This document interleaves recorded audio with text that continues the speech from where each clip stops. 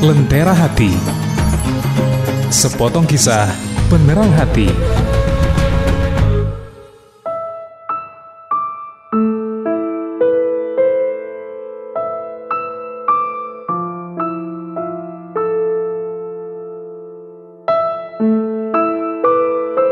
Assalamualaikum warahmatullahi wabarakatuh. Topik pembicaraan kita kali ini adalah tentang seorang wanita tua. Judulnya, Sebenarnya Saya Malu, Bu. Seorang wanita tua berjalan tertatih-tatih di sebuah kompleks perumahan. Pakaiannya sederhana, kepala ditutup kerudung, satu tas butut menggelantung di bahunya. Dia berjalan ke sebuah rumah, mengucapkan salam, sambil mengetuk pagar. Assalamualaikum. Sejurus dia menunggu. Tiada jawaban dari dalam rumah. Diulanginya lagi ucapan salam itu. Mungkin rumah itu sedang kosong, pikirnya. Lalu dia melangkah ke rumah yang lain. Begitulah hari-hari tua dijalaninya, menjalani rumah-rumah orang, mengetuk pintu rumah mereka, mengetuk hati mereka sambil berharap ada yang mau sedikit berbagi rezeki. Sebagian hanya memberikan seulas senyum, sebagian lagi hanya raut muka yang masam. Sebagian memberikan ala kadarnya 1.000, 2.000, sebagian lagi menjawab salam dengan kalimat, "Maaf Bu, maaf dulu." Demikian yang harus dijalaninya dari hari ke hari. Tertatih dia beringsut, pinggang, punggung, kaki terasa sakit, namun dipaksanya untuk terus berjalan mendatangi kompleks rumah-rumah. Hidup di usia tua, ditinggal suami yang sudah lama meninggal sekian lama, tanpa anak.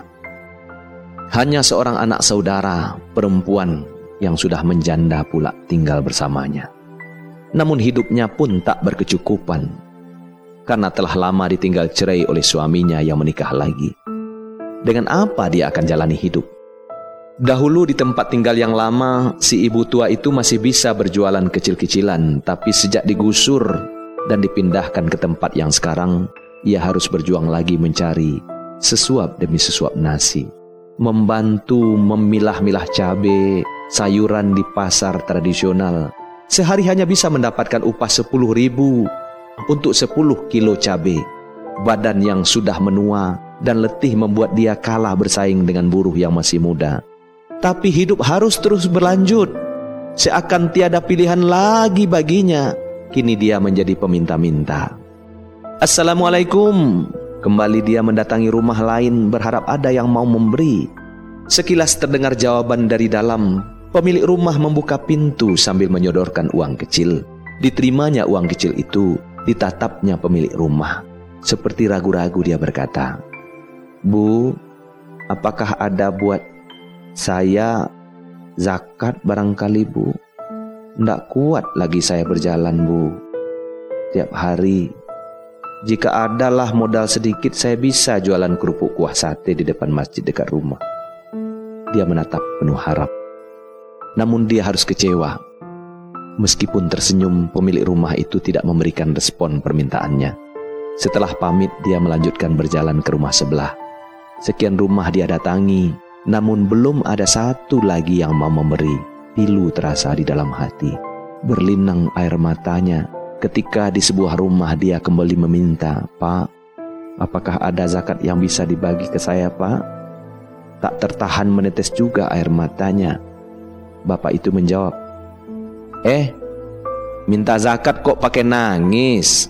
Nggak usah nangis, Mak," kata orang itu setengah ketus. Namun sepertinya cuma segitu, uang kecil pun tidak diberikan. Wanita tua itu sejurus mundur lalu berjalan ke tempat lain. Sampai di ujung gang, tak serupiah pun tambahan sedekah yang dia dapatkan. Seperti orang bingung, dia kembali berjalan ke arah semula datang. Matanya menatap kembali rumah-rumah yang tadi didatanginya. Sebetulnya berat hatinya menjalani semua ini, tapi untuk bekerja badan tak kuat lagi. Hanya dengan meminta-minta. Tapi dia harus berjalan kaki menyusuri rumah-rumah dari kompleks ke kompleks. Kini kakinya sudah mulai terasa lemah, matanya berusaha mencari sekedar tempat berteduh tak kala mendengarkan ada suara yang memanggilnya. Ternyata suara itu berasal dari pemilik rumah yang tadi memberinya uang kecil, yang ternyata terus memperhatikan langkah nenek tua itu. Didatangi rumah itu dengan setengah tak percaya. Dia dengar orang itu berkata, "Letih ya, Mak?" tanya si pemilik rumah. "Duduklah sebentar di sini," katanya sambil mempersilahkan masuk. Sang ibu tua mengangguk. Dia disilahkan duduk. Ternyata si pemilik rumah sudah menanti dengan segelas teh manis hangat. Lega sekali rasanya tak kalah air teh itu melewati kerongkongannya. "Alhamdulillah," ucapnya penuh syukur. "Mau diambilkan nasi, Mak?" tanya pemilik rumah. "Ndak usah, Bu, terima kasih. Saya ada bawa nasi sedikit," katanya sambil tersenyum. "Bu, sebetulnya saya malu, Bu. Saya tahu tangan di atas lebih baik daripada tangan di bawah, tapi apalah daya, Bu," katanya dengan lirih. Mukanya menunduk menahan hati. "Saya sudah tua, Bu. Kalaulah ada modal untuk berjualan kerupuk kuah seperti dahulu, Bu, saya tak mau jalan lagi meminta-minta seperti ini. Ndak kuat lagi kaki saya ini berjalan, Bu." "Berapa kira-kira modal yang Ibu butuh untuk jualan kerupuk itu?" tanya ibu muda itu penuh selidik. "Untuk beli 100 kerupuk 20.000, minyak sekilo 12.000, tambah tepung, cabai giling 1/4 10.000, dan bumbu. Bisa habis 50.000, Bu," katanya. Mungkin bagi sebagian orang, tak kala menyebut angka 50.000, yang terbayang, untuk apa uang 50.000? Apa artinya? Namun bagi si nenek itu, dengan uang 50.000 rupiah cukup sudah baginya untuk membuka usaha baru, agar ia tidak lagi menjadi seorang peminta-minta.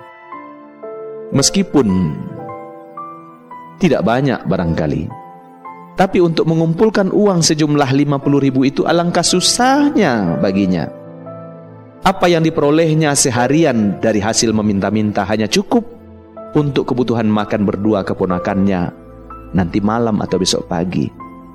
Karena sedekah yang diterimanya biasanya hanya 1.000-2.000, dikurangi biaya angkot, tak ada lagi yang tersisa di kantong untuk mewujudkan niatnya berjualan.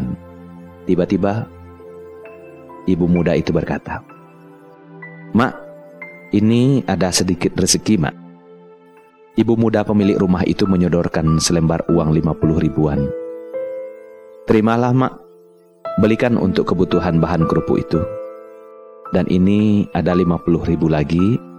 Mak belikan sedikit lauk dan sayur ya." Sang nenek terkesiap menatap kepada orang yang ada di depannya. Menggigil tangannya menerima uang 50.000 itu, 2 lembar uang 50.000 itu. Terasa bergetar bibirnya mengucapkan terima kasih. Mulutnya komat kamit memanjatkan doa yang panjang untuk pemberi sedekah. "Setelah ini, Bu, saya insya Allah akan langsung ke pasar, Bu, untuk membeli bahan jualan kerupuk. Sepertinya doa saya dikabulkan oleh Allah lewat Ibu.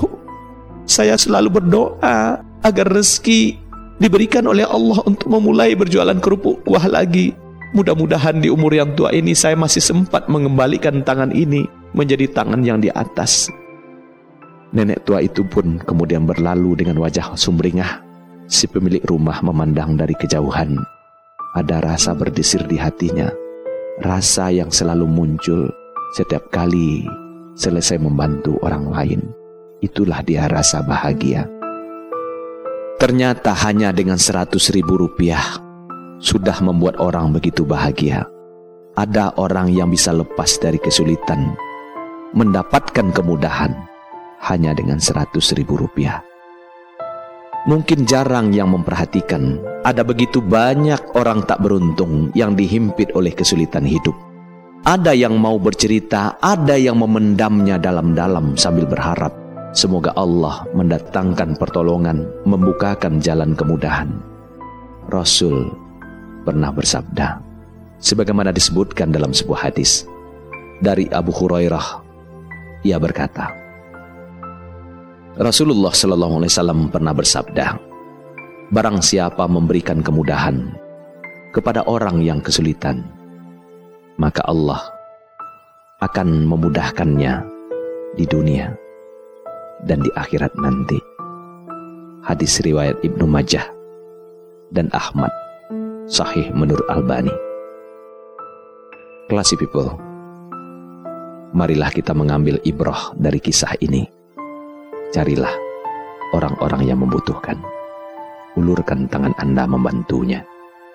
Mudah-mudahan Allah mudahkan kehidupan Anda di dunia dan di akhirat nanti. Amin ya rabbal alamin.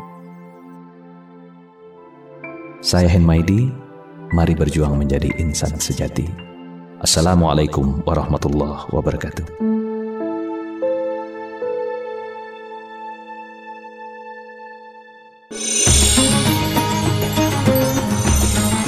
Anda telah mencermati Lentera Hati, sepotong kisah penerang hati.